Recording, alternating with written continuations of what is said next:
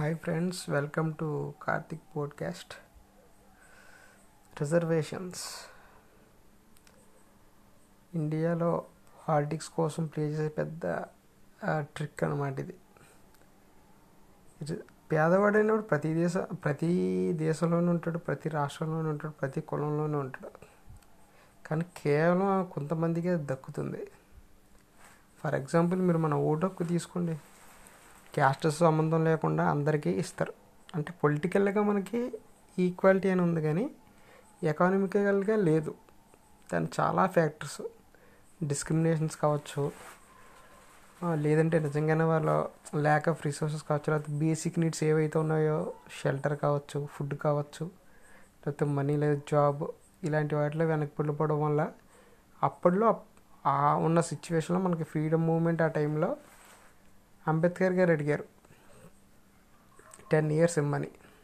మంచిదే, కానీ జనరేషన్స్ నుంచి జనరేషన్స్కి పాస్ చేసుకుంటూ వెళ్తున్నాం, పెంచుకుంటూ వెళ్తున్నాం ఎవ్రీ 10 yearsకి ఒకసారి.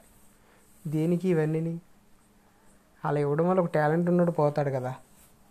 నిజంగా పేదవాడు ఉంటే ఆడి క్యాస్ట్తో సంబంధం లేకుండా ఇవ్వండి. ఆడొక ఓసీ అన్నా, బీసీ అని, ఎస్సీ అని, ఏ క్యాస్ట్లో ఉన్నా అది కేవలం వాడికి వర్తించేలాగే ఇవ్వండి.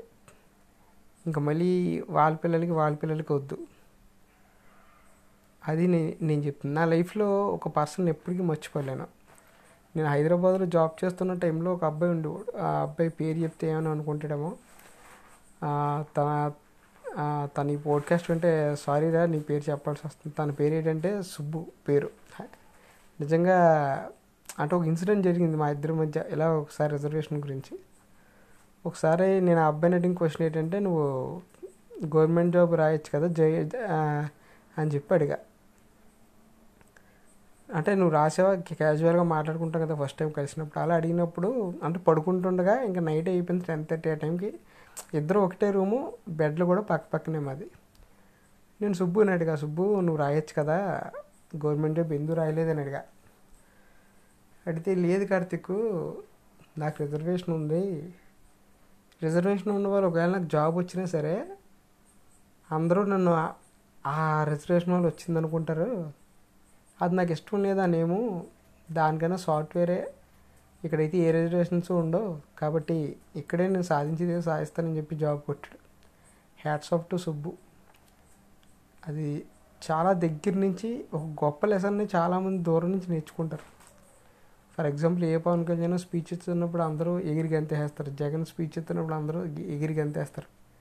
కానీ నాకు అలాగా అంత ఇంపాక్ట్ నేను చాలా దగ్గర నుంచి చూశాను. ఒక మనిషి ఎలా ఆలోచించగలరు, తనకున్న సేఫ్ జోన్ నుంచి అటువైపు వెళ్ళకుండా, సెక్యూరిటీ చూసుకోకుండా, ఇది రాకూడదు, కేవలం రిజర్వేషన్ అది వాడుకోకూడదని ఫస్ట్ పర్సన్ నేను చూశాను నా లైఫ్లో. ఇలా ప్రతి విషయంలోని అందరూ ఆలోచించగలిగితే ఇండియాలో మార్పు అనేది మినిస్టర్ వల్లే కాదు, మా స్టూడెంట్స్ వల్ల కూడా రావచ్చు. అదే నేను కోరుకునేది. నాకు రిజర్వేషన్ గురించి ఎలా తెలుసు అంటే, నేను లాంగ్ బ్యాక్ ఒకసారి ఒక బుక్ చదివా, ది ఇండియన్ స్ట్రగుల్ బుక్. ఆ బుక్ చదివినప్పుడు అది రాసింది ఎవరో కాదు, నేతాజీ సుభాష్ చంద్రబోస్ గారు. ఆయన అందులో చెప్తే రిజర్వేషన్ గురించి క్లారిటీగా అప్పుడు ఏం జరిగింది, ఎవ్రీ 10 yearsకి ఎలా ఇచ్చారు ఏంటి అనేది. సో మన వాళ్ళు పాలిటిక్స్ గురించి దాన్ని ఎక్స్టెండ్ చేసుకుంటూ వెళ్తున్నారు. అంటే కోర్టులో 10 మంది నేరం చేసుకుని తప్పించుకున్నా పర్లేదు, ఒక ముద్దాయికి మాత్రం శిక్ష పడకూడదని ఏదో అంటారు. అంటే తప్పు చేయలేని వాడికి శిక్ష పడకూడదు అంటారు. ఇది అలాగే అవుతుంది. రిజర్వేషన్ అవసరం లేని వాళ్ళకి ఇస్తున్నాం. ఉన్నారు ఇప్పటికీ చిన్న క్యాస్ట్లో కూడా ఇప్పటికీ వెనకబడి ఉన్నారు, కానీ అందరూ అలా వెనకపడలేదని నేను చూశాను. నా ఫ్రెండ్స్లో ఉన్నారు పాపం, వాళ్ళు కూడా ఏ రిసోర్స్ లేకుండా చాలా కష్టపడి చదువుకుని వచ్చిన వాళ్ళు ఉన్నారు. కానీ కొంతమంది జనరేషన్ నుంచి జనరేషన్కి అలా ఇచ్చేసి ఇంక ఇండియాని ఇంకా వెనక పడిపోయి రిజర్వేషన్లు నమ్ముకొని, లేకపోతే డబ్బుని నమ్ముకొని, ఇంకా క్యాస్ట్ ఫీలింగ్తోనో ఇలా కులాన్ని నమ్ముకుని ఏదో రకంగా ఓట్ బ్యాంక్ పాలిటిక్స్ చేయడం తప్పితే ఇప్పుడున్న సిచ్యువేషన్లో రిజర్వేషన్ అనేది అవసరం లేదు. అంటే చాలా తక్కువ మంది కావాలి. ఇప్పుడు నేను ఎవరైతే చెప్పానో బిలో పవర్టీ లైన్ కానీ, లేకపోతే అసలు లేని వాళ్ళు ఉంటారు కదా, బాగా ఎకనామికల్గా లోలో ఉన్నవాళ్ళు, వాళ్ళకి ఉపయోగపడుతుంది తప్పితే ఎవరు పడితే వాళ్ళకి అవసరం లేదు రిజర్వేషన్ అనేది. దీని గురించి ఖచ్చితంగా ఆలోచించాలి ప్రతి ఒక్కరూ. జై భారత్, జై జవాన్, జై కిసాన్.